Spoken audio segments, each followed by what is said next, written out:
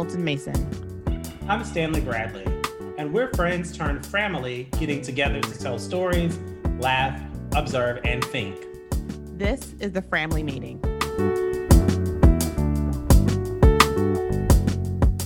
And today we're going to talk about learning. And with learning, we chose that again with our theme of duality and words having two meanings. We thought a lot about learning, particularly formal and informal, because I think for both of us, learning is always an ongoing process. When you stop learning, you pretty much are ready to not do anything else anymore.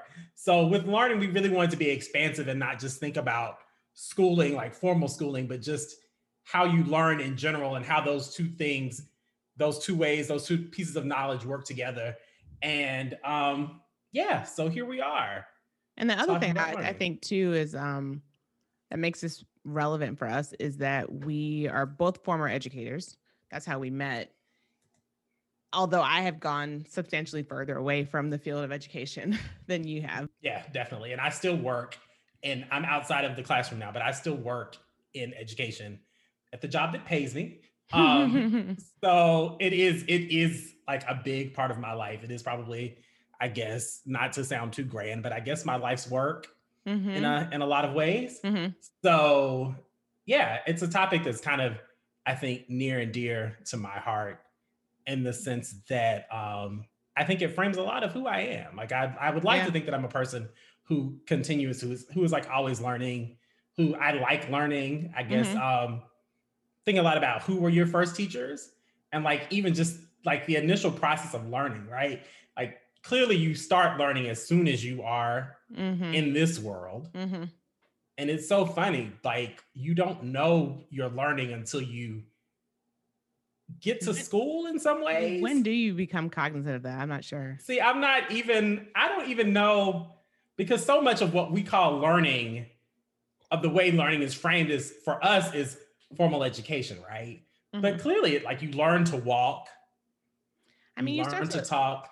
Like one of my friends is a pediatric PT and shares a lot of stuff on her Instagram about like, you know, kids at like early development stages. And so I've started to, just based off of looking at that and other things, reframe even my understanding of what young kids are doing, right? So even like playing is a way of learning their environment and learning the world. So yes, it's early. So I'm curious to hear from you. Like who were your first teachers? I think obviously my first teachers were my what I call my village, my family, aunts, uncles, the church, I think played a big role in my learning. I mean, based on what we talked about last week, that seems right. Yeah. So definitely that. I think I've always been curious, that kind of thing. Like, I feel like I probably did a lot of, like you said, exploring my environment as a kid, although I don't remember, but I feel like that's probably the kind of kid I was. And just quite frankly, I'm a little bit nosy. So that's accurate, I think. I'm a little bit nosy. So I can see myself being that kid that always had his ear to whatever the grown-ups were saying. And then them stay out of grown folks' business. And then them being like, shut the door, go play, that kind of thing. One thing that I did think about a lot was that I didn't have that To Kill a Mockingbird moment, which I feel like. Say more. To explain about that, like have you read To Kill a Mockingbird? Do you remember it? I'm a little embarrassed to say that I don't think I have read that all the way through. Well, that I'm going was to tell not you. Part of the curriculum at my white Christian school in Ohio. Okay, well, To Kill a Mockingbird, for those of you who don't know, is a story about a young girl in the South. And it's basically her awakening to when she realizes what her community is, right? Who her society is. She realizes it's a white girl and it's a white family. Her father's a lawyer and all of that. And she comes to this moment when she realizes that what people say is people do different things than what they say.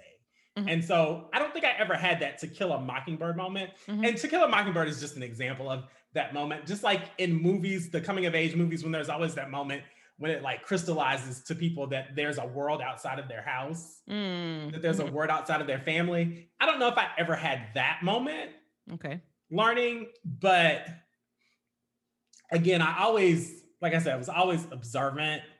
That definitely, I guess this kind of goes along with the exploring, is that I've always loved like the print and the written word. Like I've Mm-hmm. always like we from as long as I can remember, I was always like we always had Ebony and Jet Mm. and Southern Living and newspapers like were always around my house or my grandmother's house. Mm-hmm. So like I'm sure even when I wasn't then when I didn't know how to formally read, I was also that kid that looked at the newspaper just because that's what everybody did. Like my grandmother, when I spent the summers with her, Mm-hmm.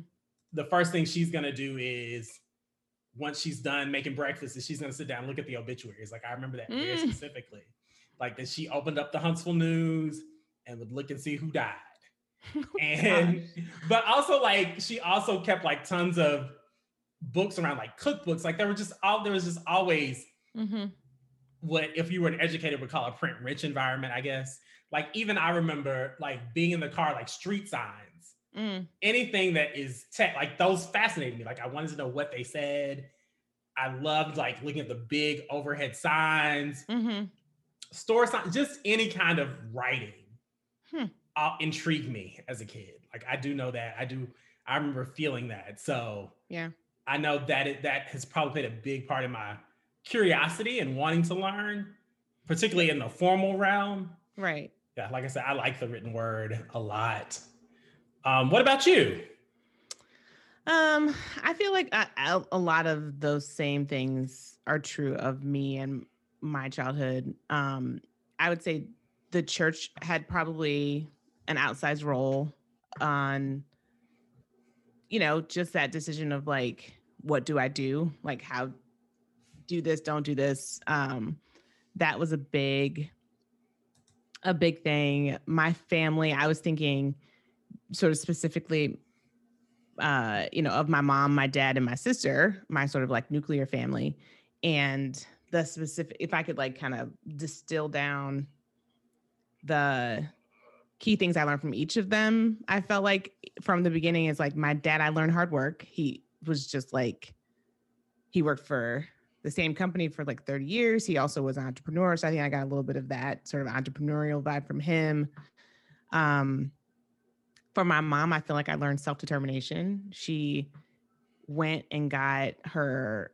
I don't all of it remember why she didn't finish her undergrad right after high school, but then she went and finished her undergrad when we were like in our preteens, which to me just seemed cool and different. Like that didn't seem like something that moms did, Yeah, you know? no, because it's hard. Right. Like Yeah, it's hard. to have like I think I was 13 when she graduated. Yeah. And so I feel like so my sister would have been somewhere either 14 or 15. So having like two preteens, and we were busy, I did Yeah. ballet. And so I remember her doing that. And that felt very like self-determined. Like I was like, like there's not like a set thing that you're supposed to do. Like you're No, that's just whatever the thing is that you need to do for yourself. That's what you do. And then for my sister, I felt like I really learned focus and excellence. My sister was like, let me not say is probably the smartest person I actually know in real life. And uh was always very good at school, was always very focused, and like just took no prisoners when it came to like school and just doing well. Like I remember her and her group of friends, which speaks to like how she set up her life. All her friends were also smart. They were all like co-valedictorians. They all had like 4 point something, 4.12, something like that, coming out of high school. And so I definitely learned that from my sister. Like she did her work, she did it well. Like, and I was like, that is the thing to do. So those are some of my lessons I learned specifically from my family. And then the other thing, like I think about right now, kind of the overarching category I would give myself, aside from being an entrepreneur, I definitely feel like I am a storyteller. And so similar to you, had a love of books, and beyond books, I think was just like stories. And I loved anything that was like a series, anything I could like get into, really start to like learn some characters. Was heavy into Sweet Valley High, and I remember they put together some sort of saga. I need to look this up and see if this is still available somewhere. But we'll definitely link this in the show notes. I mean, it was like they did all the little books and they did like this big book. And I don't remember what age I was reading it, maybe 13, 14, 15 or something like that. But it felt huge. And I was like, look at this big book I'm reading. And it was like this, like, it went back in time to like their ancestors. And I'm sure there's like, deep race theory that I could do on that now. But at the time I was obsessed. I was obsessed with the story. I thought it was just so cool. So stories, I was really into the Hardy Boys. Remember Nancy Drew? Yeah, definitely. I was really into the Hardy Boys. So I was just very interested in stories. And that has definitely carried on. And I feel like I just learned to love the idea of just like communicating something that brings people in through a story. So those are big ones. The other one I thought of was like maybe a little too deep. I was thinking like one thing that I feel like I learned some things from, maybe good or bad, was my proximity to whiteness. Okay. Say more. I feel like, and we're going to get to this. We're going to talk a little bit about things that we're unlearning, but I think, there's like articles about this, right? Like dominant culture ways of being, like obsession with timeliness and even like obsession with the written word. Like if it's not written down, it's not real. So I feel like I picked up some of those things and it's been interesting. And this has been something I've learned about and thought about for some years now, but like having those things or that proximity to whiteness be like the norm, like that most people that I was around were white and that there was just kind of like a quietly understated way of doing things that like was built into me at that young age is something that I'm having to unlearn. And I think, one thing people really like about me is how organized I am and how like kind of tidy I am about certain things. But I'm like, I don't know if I think some of that might come from that proximity to whiteness in my formative years, and then might be based off of like dominant culture. And then, yeah.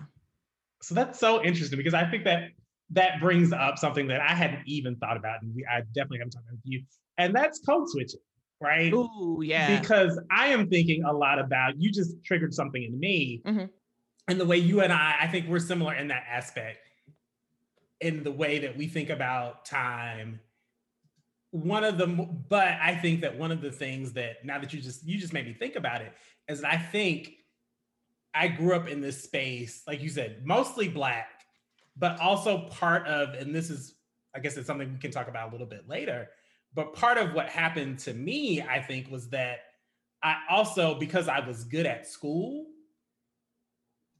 was exposed to some things, exposed to some people, exposed to some of that dominant culture themes, and that I spent a lot of time code switching, right? Mm-hmm. And just thinking about, so Stan's a really good student, let's volunteer him for this, where I go from my Black school, doing these things where I may go out into the wider community, being a part of this organization and having to translate that, like where there's a different set of values, a different set of norms or whatever, and how we learn about code switching. Because like one of the things that happened for me was that, and this is not to, and I talked a little bit about this later about humility. That's one of, like you talked about what you learned from your parents. One of the big things I learned from my parents very specifically was humility and always to be humble, that whatever your gifts have, they're gifts from God, and but that there are other people with those gifts who are not as fortunate as you. So be careful in how you use those gifts, and be careful not to make those gifts be more than what they are. Right. Right. So saying all of that, a lot of times I was like the Black kid picked to be in these other spaces. Right. So I would be picked. I did Scholars Bowl, which is quiz bowl, like Jeopardy. So I would be the Black kid who represented our Black school on the all city team. Mm-hmm. The all city team would be all the rest of the white kids. And so learning how to code switch from that. Or, I did community organization. I did a lot of volunteer work. So I would be the kid from our black school that represented our black school on these community organizations with other teens Mm-hmm. who again are almost all exclusively white, Mm-hmm. doing this community work. So again, you're code switching from coming from your black school, your black community that's kind of lifted you up as this example, that celebrated you, that's Mm-hmm. encouraged you, and then you're going to this place where you're like, this is a whole different ball game, and I'm Right. learning how to code switch and how to be in both of those places at one time. So we've talked about this before, and I know that part of what you're saying when you talk about code switching is like literally just like the way you speak. Yes. Is there more to it? I think there is. I think there is a way when you think about, like, I think time is the perfect example. I think when I'm with a group of black folks, I'm a little more loose about, like, I have expectations around time that, and this is not to be stereotypical, but I have different expectations around time. Just, I'm like, oh, people gonna show up when they show up, and I need to let that be okay. Right. Whereas if I'm dealing with a group of people who I don't know well, I'm trying to be on time. I'm trying to be, or even, like, I think even if you just want it, not even necessarily black, white, more as like in my professional life, I'm definitely, I'm the one, I'm kind of like you, I'm the one that's like, wait a minute, we need to start on time because this is our profession, right? In a way that a lot of people are not. Again, I think some of that comes from that code switching from formal to informal and all, and all that entails. Like you said, that exposure to the dominant culture. I guess that's always a question I have, though, is like, I've been conditioned to think that being on time is good. And I think that there are definitely ways that you can reason that it is good, right? Like, so it's like, we all agree we're going to meet at a certain time, especially if you think, again, in a professional setting, we all are going to stop what we're doing, get on the phone, talk about a thing, right? So it's respectful of everyone's time if we all come at the agreed upon time. But I just wonder how much of that is true. Like, how much of it does being on time equate to good? Yes. And so I think the only way to really, again, that's some unlearning and some relearning, right? Because ultimately it's what your purpose is behind. Right. Being. And like I said, it's the same, not just to harp on time, but it's the same about time, about dress, really about behavior and all kinds of things. Because now that we're talking about education, and we'll get, and talk particularly about formal education, then you get into this whole idea of what even is, which is the work that I do, is what even is quote unquote good behavior, right? Standards of behavior, are they in some ways reflective of, again, a dominant culture that was built on the oppression of people like you and me? Right. So I think that, again, it's definitely a part of where you're coming from. Like, is it to respect my time, or is it to enforce a structure of order that is both, that is trying to control and somehow make control and do something with status and something with, like you said, something with judgment, I think. Right. And then also, like, I think, because I asked that question genuinely, and then like I also am trying to think, like, how do I handle that myself? Because I've been a manager before, I've run meetings before, and so I'm like, I am very much trying to respect people's time. However, there is always some understanding that needs to be applied to a particular context. So yes, I think it's everything you said, and the idea that it's situational, and it's not like an arbitrary set of like, if you are late, X happens, without considering why you might be late, and letting people be people and realize that, like, for whatever the thing is, time, dress, whatever, that there are important context pieces that you have to consider too. Yeah. And like, what again, why are you, I mean, why are you making this arbitrary, like this rule or Right. this decision? Like, what Right. is it really about? Is it, Right. what is it advancing? Is it advancing your own agenda or Mm-hmm. the agenda that's good for everybody else? Mm-hmm. And I think that's something, again, that we're all learning, Mm-hmm. and learning how to be more equitable, how to be more fair, Mm-hmm. and unlearning how to not be rigid, Right. punitive all the time. And, you know, like you said, unlearning those dominant ideas. Maybe what the dominant ideas are based off of is like a lack of nuance. Because I think in all of these situations, there's just nuance, right? Rules are made for a reason, sometimes good, sometimes bad, but there can be allowances for people to be people. And I think that's what we don't get told in formal learning settings. And, that's making me think of another question. I'm curious to hear how you think your formal learning impacted just like your general approach to learning. Because you talked at the beginning about how like you are a learner. I'm curious where you think that like school came into making that be as it is. Well, I think for me, and this is something as I've gotten older, and particularly in the work that I do still in education and working for, a formal education organization, school encouraged me in a way that it has not for lots of Black men like me. Right. Like, because I was good at school for whatever reason, be it my natural curiosity, the way I was raised, because I was good at school, I was always encouraged at school. And so it made me want to do more. I mean, it was positive reinforcement. Like, you get the good grade. Oh, wow, Stan reads really well. So of course, Stan wants to read more. Mm-hmm. Wow, Stan writes really neat. So of course, Stan wants to practice his handwriting more. It's like the more praise and more reinforcement you get for something, the more you want to do it well. And so for me, it definitely, being good at school means that like it doesn't intimidate me to want to read and learn more about a topic that I don't know anything about.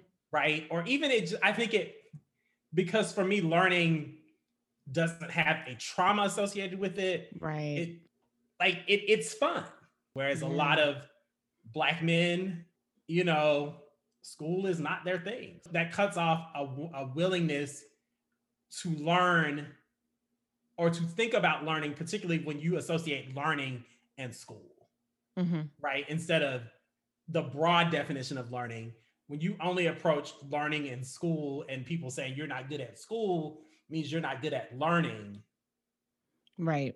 That it takes a lot of work to unlink those two things. Right. And that's making me think about something. I think about like getting a new job, right? And the transition period that you go through when you have a new job. And even if in a case where you're getting hired to do something, you obviously have shown proficiency at that thing, right? So you've convinced them, like, yes, you have what you need to do this job. Even in that, you still have to learn that particular job. And I will say, I'm coming at this from a perspective of the types of jobs you do sitting at a computer. So, because that's the kind of jobs that I've had. But like, it's like I took a job at Teach for America. I was doing graphic design, and I'm a graphic designer. So I don't need to learn how to do graphic design. However, I have to learn how that team works. I have to learn the people on that team. I have to learn the structures of that team. I have to learn when I start to feel comfortable speaking up. I have to learn, literally like the platforms that they use, the like cadences that they run on. And that is something that like I've changed jobs a lot. I'm a job changing kind of person. And so I've been through that a couple times. It always feels awkward every single time, no matter whether you're leaving an organization or whether you're going within an organization. It has always felt awkward for me. But I'm like, that's just part of it. Like when you start a new job, you have to learn the job. And I can see a place where somebody who might have a negative experience with learning, like you said, where it's like school becomes a negative association to learning, how that could be really a deterrent. And so it's like, all right, cool. I'm going to get this job. I'm going to stay here. And that can really limit upward mobility. Yeah. Opportunities to just to literally just learn new things. It's like, again, I was training, I got a job as a graphic designer. I learned so much about communication, like high stakes communication, for example, like crisis communication. I didn't know anything about crisis communication really before I did that job. And then as a graphic designer, I'm like doing graphic design for crisis communication and learned a ton about crisis communication, which I now know because I took that job. Yeah. And so that is fascinating. I hadn't made that kind of connection that like that negative association can come with you and really impact you in lots of ways. Yeah. Like just think about being told as a student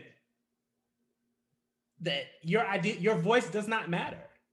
Like you just talk, like, like don't talk. Like what you're saying is wrong. Like don't have a voice. And so, like you said, think about all of the things that you learn on any job. Like you have to learn when to speak up, right? When not to speak up. Well, you've just been told all of your life that your voice is not important because you don't know how to say things in this manner, right? Because you don't use correct grammar, because you don't know how to spell yet, or you don't know how to spell in the way that we teach you, right? Then your voice doesn't matter. Therefore, then what's the next logical step? Then I'll just be quiet. I'll not say anything, which again goes right back to your point. I just won't take this opportunity. I just won't try for this opportunity because I already in myself know that I'm not going to make it because they told me that I didn't do this correctly, that I didn't do that correctly. And not just that I didn't do it correctly. They didn't teach me how to do it correctly or how to do another thing. Right. And so, like you said, that's exactly what happens to so many folks. Right. I don't know how we went from learning to like indicting the whole system. But I don't think, I think that's the thing that's with learning is that it's not learning that's the indictment. Schooling, I think, can rightfully be indicted. Schooling in the United States. Come with it. We're about to come with it. I think, and I guess this formal education in the United States, especially for men who look like me, I think can be indicted because education was not built for Black folks in real ways.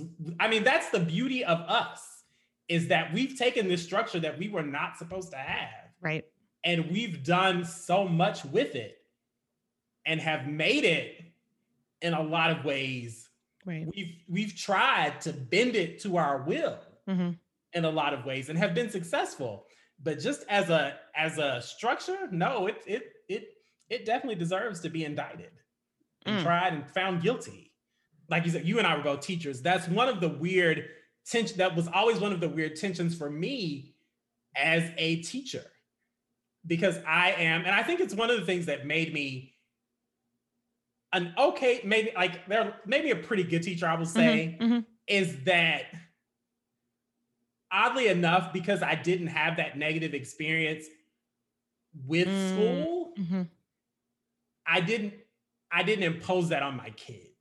Right. Particularly my Black boys. I was like, in a way, it was like just my physical presence being there was like, oh, maybe this school thing is not so bad. And, and also just that my expectations for them were different because I was like, no, you can do this. You can do it. Yeah. You can do this. Like this, you can do this. Right. Like even in terms of like behavior. Right. No, you're not. I hate using the word bad. Like and this evolved. Like this wasn't, I came into the classroom knowing this, but no, we need some processes. We need some things to help you be successful, to help you function in this classroom. Because like there are some rules, there are some things that I have to do to keep you safe. Right. But I'm gonna help you to help Right. me to help you, Right. And just this idea of, again, lots of Black boys don't get that. Right. And they definitely don't get it the way I got it through all of my schooling for the most Right. part. Yeah. So Yeah. I think about all of the things that I would do differently as a teacher today. Like just even, you talk about like the term bad or like even like helping you be successful. Like what is the definition of success? And like helping the, I work with one of my friend and client now who's an education consultant. And, one of the things she talks a ton about, and it's all over her website, is about student agency and student voice. And I wasn't thinking about that when I was a teacher. And I'm like, man, helping kids to literally to go back to what you were saying, is to not only know that their voice is important, but to actually give them space for their voice. So teach you like a concept, but then also like a skill of like, your voice is important, and let me make some space for you right now to use it in real ways, like that, like your actual voice is going to determine what happens in this classroom. Man. Yeah. It's powerful. I mean, and I think that's what happened to me. It's like I went to a white private Christian school in Ohio, and I don't think there was any squashing of my voice at any point. And so like, I think this is a silly example, but like one of my teachers would bring donuts sometimes, and he was the coach of the golf team. And so there was like a couple of golfers in my class, and he would bring donut holes for the whole class, but he knew what these couple golfers liked. So he would bring them like a whole donut. And so one time I was like, why does he get a whole donut? And I was like, I like powdered sugar with lemon in the middle. So you had a gap in your information about what kind of big donut I want. Now I'm going to fill that for you. It is powdered sugar on the outside with lemon in the middle. Next time he came in, he had donut holes for everybody else, an apple fritter for the golfer, and a lemon donut for me. And I was like, thank you very much. I'll take my donut. And so it's like a silly example, but I was just like, that's not fair. Yeah. And I would like a big donut as well. Yeah. I think you and I particularly, like I have those examples too. I remember in 11th grade, our math teacher tried to give us assigned seats. I'm like, I started a petition in the class. Of course you did. I was like, this is unfair. We want to sit too. We're in 11th grade. This is an advanced math class. That's right. We know how to be like, we're sorry we're talking. I think I did say we apologize for talking during the lesson. Mm-hmm. But we want to sit next to who we want to sit to. The whole class signed it. He was like, he called me the troublemaker. No, the instigator. Mm-hmm. But we went back to sitting where we wanted to sit. Yeah. And like you said, it's because, again, you said, over the years, our voices have been encouraged, mm-hmm. and to the point where, like, come on, like we were taught to use them. Right. There are things, now that I'm out of the classroom again, there are things that I think I was pretty good. There one thing that I would kind of, and this comes from my work that I do now, is I think a lot about is this idea of behavior, and that there's a certain way to be in school. And it kind of goes back to your agency. I would think a lot about how I did my procedures and what was necessary for. Right. Because like so much of this, and like I said, since we're indicting the education system, we can go ahead and indict completely. So much of what, again, we consider excellence goes back to that dominant frame, which again goes back to that quiet is better. Orderliness is better. Mm-hmm. Neatness is better. Right. Why? Right. But really, why? Right. Like, what purpose is your neatness, right? Like, there's a difference between saying this needs to be neat because so that other people can see what you're communicating, right? Mm-hmm, mm-hmm. As opposed to this needs to be neat because I said so, or this needs to be neat because this will somehow reflect better on you, mm-hmm. which again goes back to this whole idea of if you follow directions, good things will happen to you, or people will treat you fairly if you follow the rules, which we have all learned this week and have been learning all summer and have been learning since Black folks have been in the country that this is not true. So I would think a lot about framing things in that way, and framing the whole idea of, you know, what is me being in control and what is me helping you, and really thinking about what's necessary in terms of that behavior. Like, does it need to be quiet in here all the time? Right. Like that. And that's just an example that I think about a lot. Yeah. And like, even I was like thinking a lot about, you know, just the things that, like thinking about, you know, some organizations where, and I hope this organization doesn't do it, but you know, the organization where they were like, you will earn some of your learning supplies. Ugh. Like, really? You're gonna have to learn things? You're gonna have to earn things that you should have? Yeah. Like thinking about that, thinking about stuff like that, and how those things were held up as models to other people. And so now, because those things were learned up as models, now you got a whole generation of students who have to unlearn that, essentially, and who have to be able to go to places and be like, I need this resource. Yeah. But they think that they have to earn a resources that they should already have had. Right. You know? Right. Yeah. Yeah. I mean, speaking of unlearning, we in prep for this conversation, we're trying to jot down some things that we are either still learning or unlearning. So again, like I'll put that to you. Like, what are things that you're unlearning at this age? As folks, particularly in 2021, we're unlearning white supremacy. Like, we're unlearning it. Yeah. I mean, I think that's going to be a through line through our whole season. It's just that we're unlearning. We're talking about the ways in which we're learning about equity. We're learning about justice, what that really looks like, what that really means. Yeah. And then as far as learning, just being more authentic, being okay with that discomfort that comes with being more authentic. Like, and I think and just when you express your voice and it lands in a way that is not particularly agreed with at first, but you know it's true to who you are, just being okay with that discomfort, being okay with, like, a real easy example is right now, I'm not in the best of shape. Like I'm not in the best of shape. And so that makes me not want to work out, but I have to go work out, and I have to be in that discomfort of, this is not going to feel good for a minute. Like, but you have to do it. That's the shallow answer, but that's the shallow example. But even like mentally, you know, there are things that you have to do to work on yourself that are not going to be comfortable. Right. That people are not going to like, but you have to somehow be okay in that discomfort and push through if that's who you are, if you're going to be authentically yourself. Yeah. What about you? What are you thinking about? Well, the biggest thing I'm unlearning is obviously most of my life's learning about the Bible. Which is, as we talked about, wild. It feels a little weird. But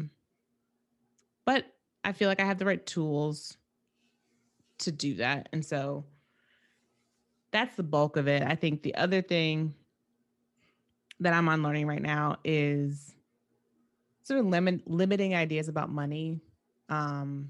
I have been an entrepreneur now for closing in on almost a year. And the scary part about that is that there's no guaranteed check on the 15th and the 30th.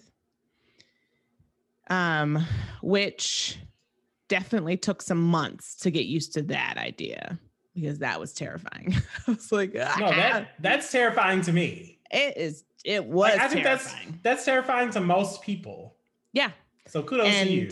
Certainly there were some months where, I mean, there was one month I think I made like $300, and that was scary. I had a ton of privilege. I have a partner who has a check that comes on the 15th and 30th. And then, the way that my business is, the money is just not always even. So it like shakes out. It just like comes in chunks, different chunks. But the the thing that's freeing about that, once I got past that fear, most of that fear, I don't say I'm completely past that, but once I got past most of that fear, is that there's also no cap on the amount of money that I can make. Ooh. So that has been an interesting thing to kind of wrestle with, and to realize that I don't have any aspirations to wealth, really, truly. And, in these different sort of entrepreneurial circles that I kind of peek into, I won't say I sit into that, I peek into them sometimes. There's some language and some like energy around this idea of developing a lot of wealth. And I am very interested in this idea of like generational wealth and having something to pass on to any children that I may have. And so that to me, and when I think about generational wealth, I think like setting my kids up to have opportunities to do whatever they want. And so that feels different from the idea of like wealth in my mind is like, oh, I'd have enough money to buy a big mansion and a giant car and all these things. And so I'm like, I don't aspire to that, but there is something nice about this idea. But once I got it and held it, I was like, oh, like I feel like these like some like really limiting ideas that like would I even want to have a lot of money, right? Not like wealth, but like a lot of I don't know how to describe it, a lot of money. And so it's been interesting just to realize that I had sort of a very sort of fixed mindset that like, even as I talked about being a kind of person who changes jobs, I'm like, okay, I change jobs, I go to the next level, I make like a marginal amount more. Great. I do that for a little while, I go to the next level, I make a marginal amount more. I even in my career have taken a couple lateral moves where I stay on the same level, take the same job, same band, and then have same salary for, longer than I even have wanted. And again, like that all felt very like mostly comfortable. Yeah. Like that just felt kind of like what you because do. That's what you knew. Yeah. Yes. And so an idea that like, it does not have to be just like every year on your tax return, it's just a marginal amount more, right? It could be a lot more. And that could be okay. And then you could decide what you want to do with that money and, whatever. And so it's been interesting just to realize that that is an idea that I had that I didn't really know that I had. And trying to unlearn that and figure out,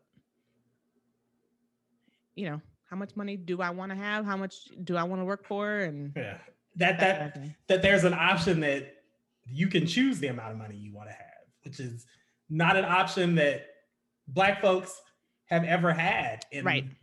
Most Black folks still don't have. Right. But this idea that you could maybe choose the life that it's fascinating, really. And especially, when I think about like given the fact that I am my own boss, I decide how many clients I have. I decide essentially how much money comes in the door, right? In a range.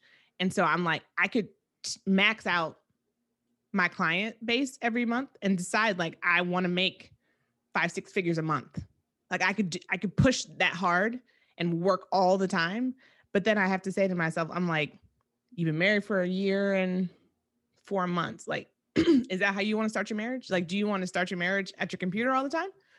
Or do you want to make a comfortable amount of money, put in the bank and go sit on the couch with your husband? And so, and then I'm like, as we think about like our goals, we have like short, medium, and long-term goals.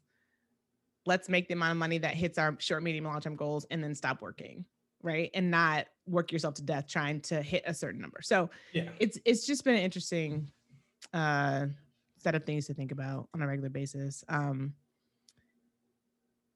Yeah, that's that. And then in terms of what I am still learning actively,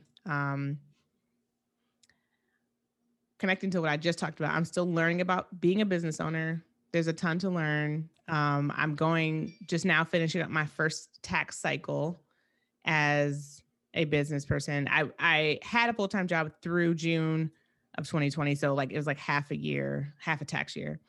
But there's just a lot to learn on a daily basis about how to run a business well. And that is fun. I have an Instagram post I'm getting ready to write that will be up by the time you hear this. But man, I love being an entrepreneur. I love it. Oh, I love it. And so those are lessons that I love learning. Like even the hard ones, I'm like, cool, that I did that badly. Quick, let's grab the lesson and not do that badly again. Like, so, and I'm like mildly embarrassed / mildly guilty to say this. One big thing that I'm trying to learn is some Black history. And I really feel like I should know more Black history than I do, but I don't. I don't comprehensively know Black history. And I even feel like when I'm talking to you, sometimes you say things in this way of like, we should know that. And I'm like, I don't know that.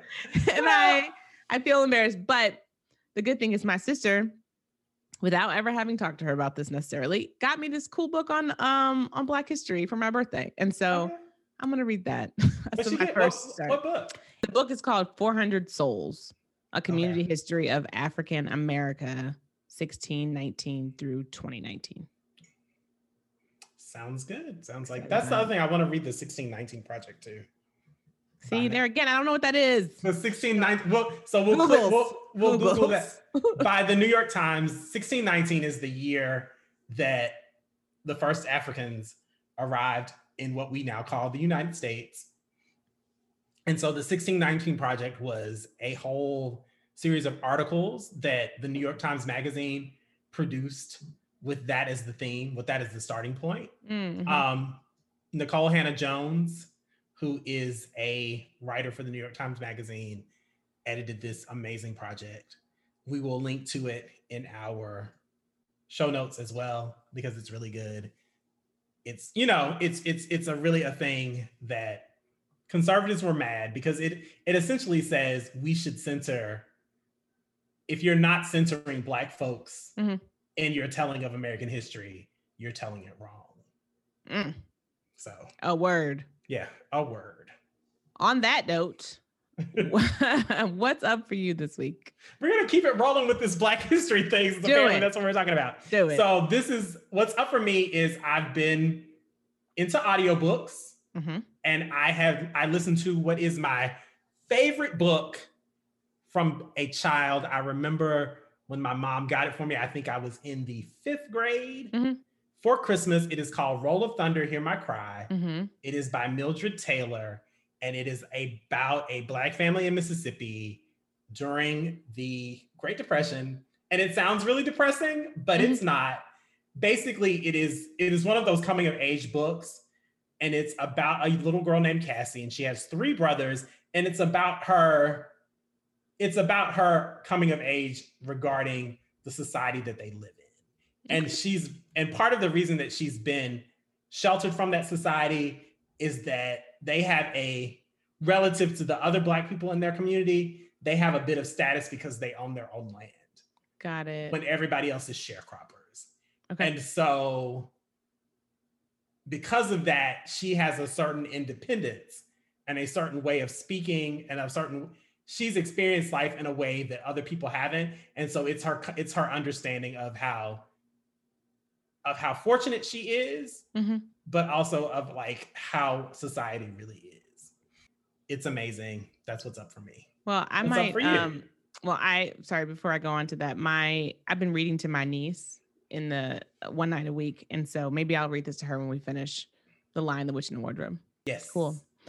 What's up for me is, so for those who don't know, I am an amateur ceramicist in light retirement right now because I haven't done much since I started dating Lance because that drive down to that ceramics place is really far and I couldn't get there. Anyway, we discovered something called the Great Pottery Showdown, which is basically the British baking show, but with pottery.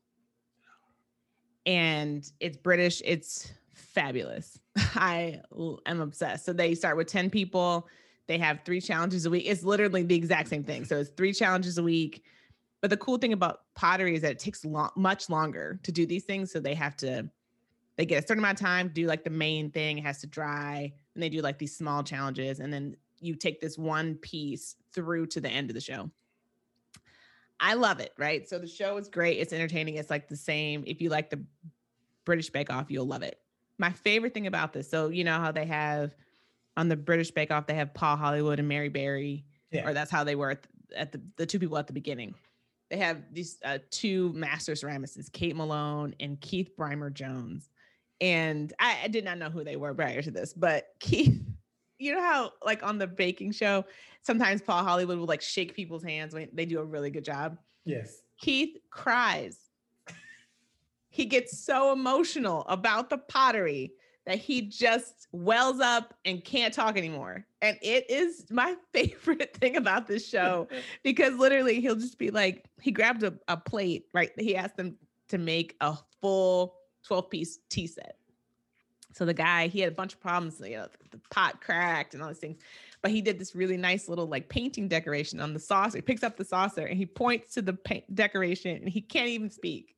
He's just like, it's just so beautiful. And I'm like, it is pottery, sir.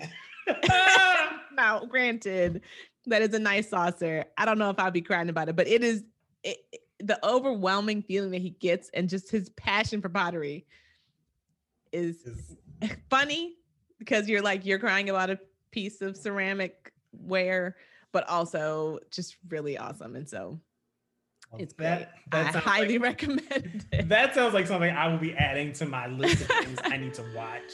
It's good. It's on HBO Max. All right. So I think that is our show for today. All right. Support for this podcast comes from Lilacs on York Creative Studios. The Family Meeting is produced by me and Allison. Additional production, audio mixing, and sound editing by Will Salua, who also wrote and produced our theme song entitled 135th and Coffee. Need a unique track, beat, or sound mixing and editing? You can find his email address and IG handle in our show notes every week. You can find the show notes on what we discussed, including links posted in the blog section on lilacsonyork.com. And you can keep up with the show on Instagram at lilacsonyork. You can find me on social at Alison K. Mason on IG and Twitter, even though I do not tweet. You can find me on social at Twice11 on IG and Twitter, even though I don't post on IG. Thanks for listening. Meet you here next week.